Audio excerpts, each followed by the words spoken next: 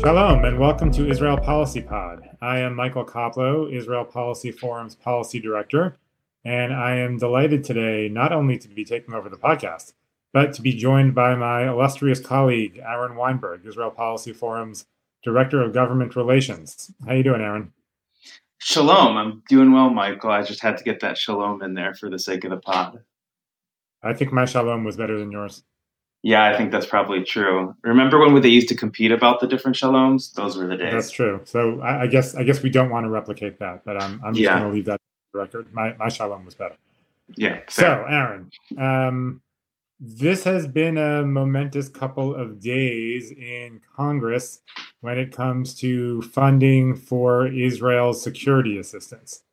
So, for all of our guests who perhaps were out celebrating Sukkot, like I was, or who haven't been paying as close attention, tell us what happened over the past 2 days with regard to funding for Iron Dome.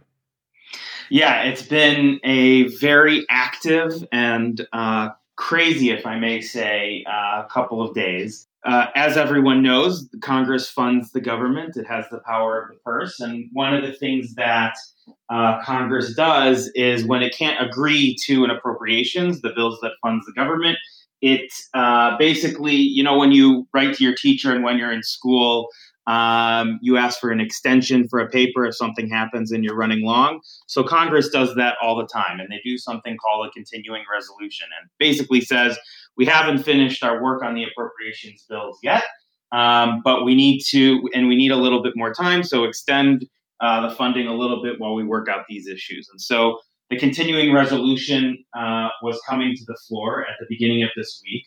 At the same time, there was a pledge on behalf of the Biden administration as well as the Congress to pass additional support for the Iron Dome system after the recent escalations this summer.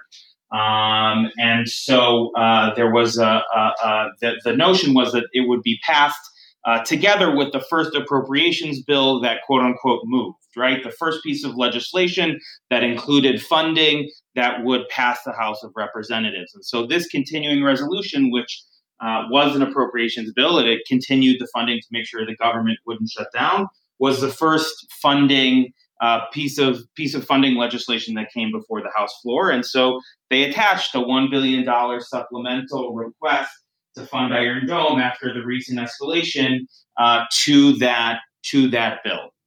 Now, the bill, because it had the debt ceiling and a variety of other provisions within it, was a controversial one before the Iron Dome was attached. And so it turned out that none of the Republicans in the House of Representatives would be willing to vote for it. And then as soon as the Iron Dome provision was added in, somewhat at the last minute, a number of Democrats, for a variety of reasons that we don't have to speculate about in this fora and have been reported on widely, threatened not to vote for the continuing resolution, if the Iron Dome funding was included.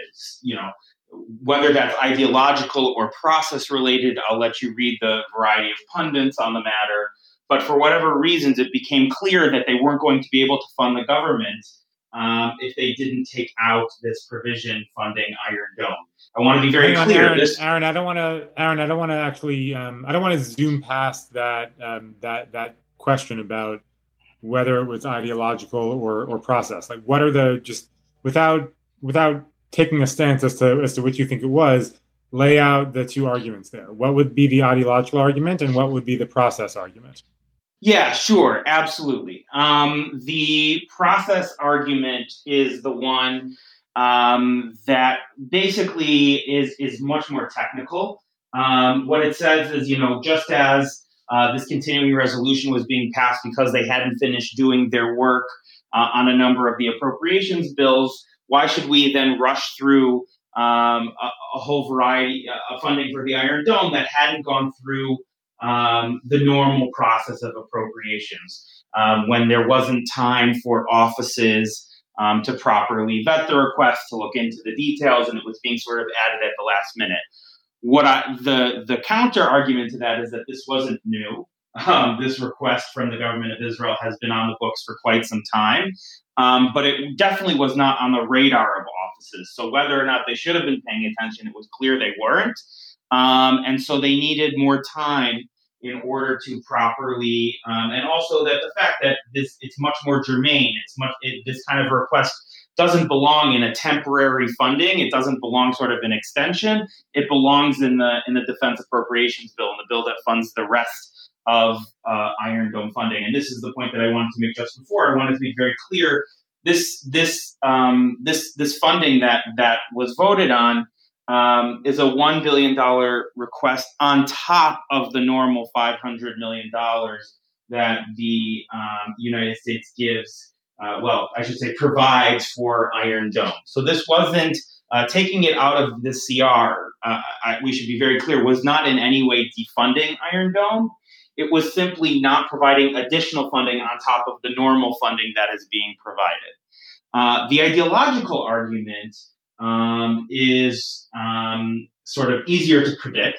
It's one that certain members, some of the members on the farthest ends of the Democratic caucus didn't believe that in reaction to the violence that occurred in Gaza, that more money should be sent to Israel, whether it be for offensive or defensive weapons. They were taking a principled ideological stand for whatever it was worth, that no additional funds should be sent to Israel, regardless for its purpose. So those were sort of the two reasons that at least publicly have been discussed. Again, we don't have any confirmation about which one it was, or if it was something completely different.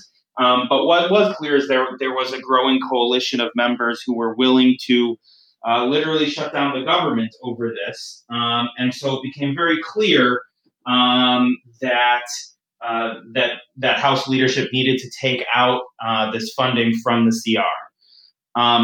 What happened after that? The funding. So once that funding was stripped, there was obviously lots of reporting and commentary about what this meant for U.S. support for Israel and security assistance to Israel. How did this get resolved? Yeah, absolutely. So, the security assistance bucket was never in question. This is all about missile defense, which is technically a different bucket and falls under the defense appropriations as opposed to foreign assistance. And so how this got resolved was that there was first a pledge to include this in the final defense appropriations bill, which is one that would probably come to the floor in December. But that still did not quiet the criticism that was being leveled against the Democratic Party. And so Leader Hoyer, the majority leader of the House of Representatives from Maryland, came to the floor, I think it was 2 days ago at this point, on either Tuesday or Wednesday. It's all started to blur in my mind, honestly, and said that he pledged to bring the $1 billion supplemental funding for Iron Dome to the floor today, which is Thursday, as a standalone bill under suspension, which means that it needs an even higher level and greater number of members of Congress to pass. And that's exactly what happened. Just a few hours ago, the House of Representatives voted 420 in favor, 9 opposed, in order with 2 voting present, in order to approve the funding, the $1 billion supplemental funding for the Iron Dome package. So I think, there's a number of conclusions that we can draw from that. It should be noted that of the 9 people who voted against, 8 were Democrats and 1 was a Republican.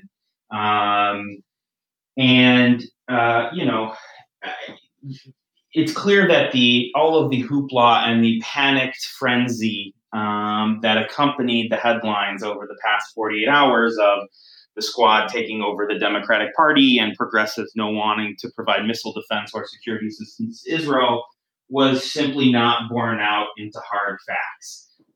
When it came down to it, even some of Israel's harshest critics in the United States Congress voted to provide Israel with this defensive weapons system to save Israeli civilian lives. And so when it comes down to it, this was probably one of the greatest showings of support for the state of Israel and for its security in the United States Congress, which came amongst some of the greatest public outcry of the waning of such support. You raised the squad, and that raises an interesting question in its own right. There are traditionally four members of the squad: AOC, Rashida Tlaib, Ilhan Omar, and Ayanna Pressley, and three of them voted no, and one of them voted present. So, any insights you want to share on why you think AOC, who, at least according to reporting, was one of the people who touched off this entire episode by threatening to vote against the continuing resolution, any sense for why AOC may have voted present on the Iron Dome funding when the other squad members voted no? In this moment, I don't really want to speculate. There's certainly been a lot of conversation in the Twitter sphere about her future political ambitions playing into it.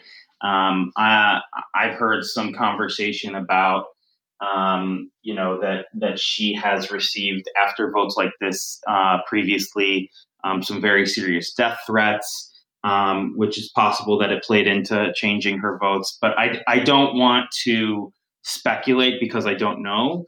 I will say that I think that you were right to point out that it's very interesting that she broke from the other three, which notably since I think it was 2 years ago or a year and a half at this point, there was a vote on Israel in which one of the other members of the squad broke from the other three and got a lot of really serious pushback from the main constituents, from her constituents on that, and from people within the progressive movement.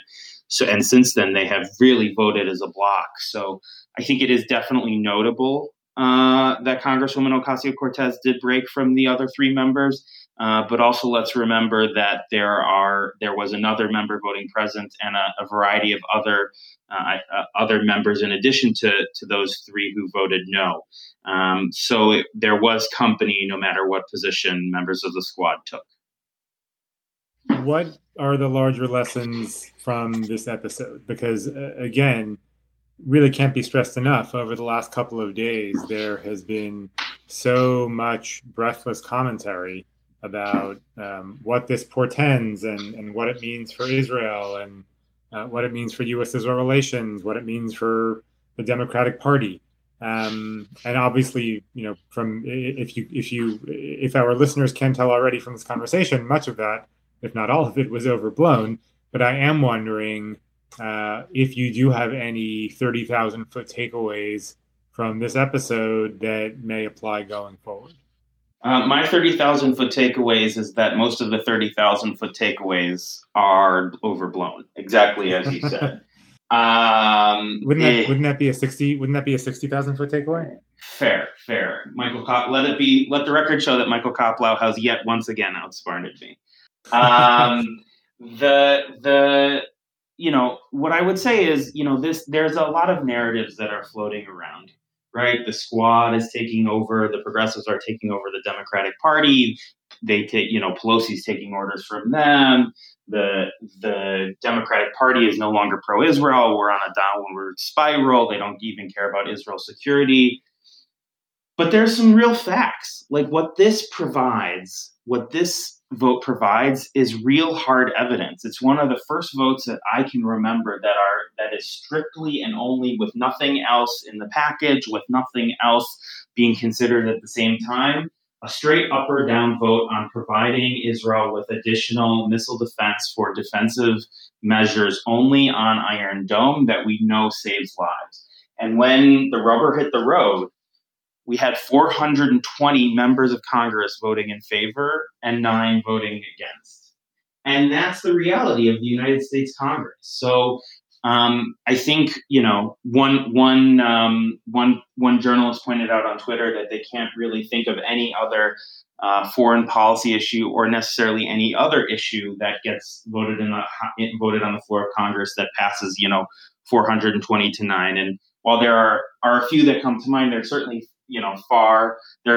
very, very few of them. And the fact that something that gets so much attention in the press and is seen as so controversial as Israel is one of those, I think speaks a lot to the reality, which is the vast majority of members of Congress, the vast majority of Democrats and the vast majority of Republicans, despite the craziness that has come with escalations in the region, despite the craziness that's come with the increased polarization and politicization of the Israel issue domestically, despite the craziness of changing administrations and peace plans and annexation threats, despite all of that, a consensus remains within the Congress that Israel has a right to live in freedom, prosperity, and security. And that despite where people fall on the Israel-Palestinian issue, civilian security and civilian right to live free, both Israelis and Palestinians, remains a tenet of American foreign policy.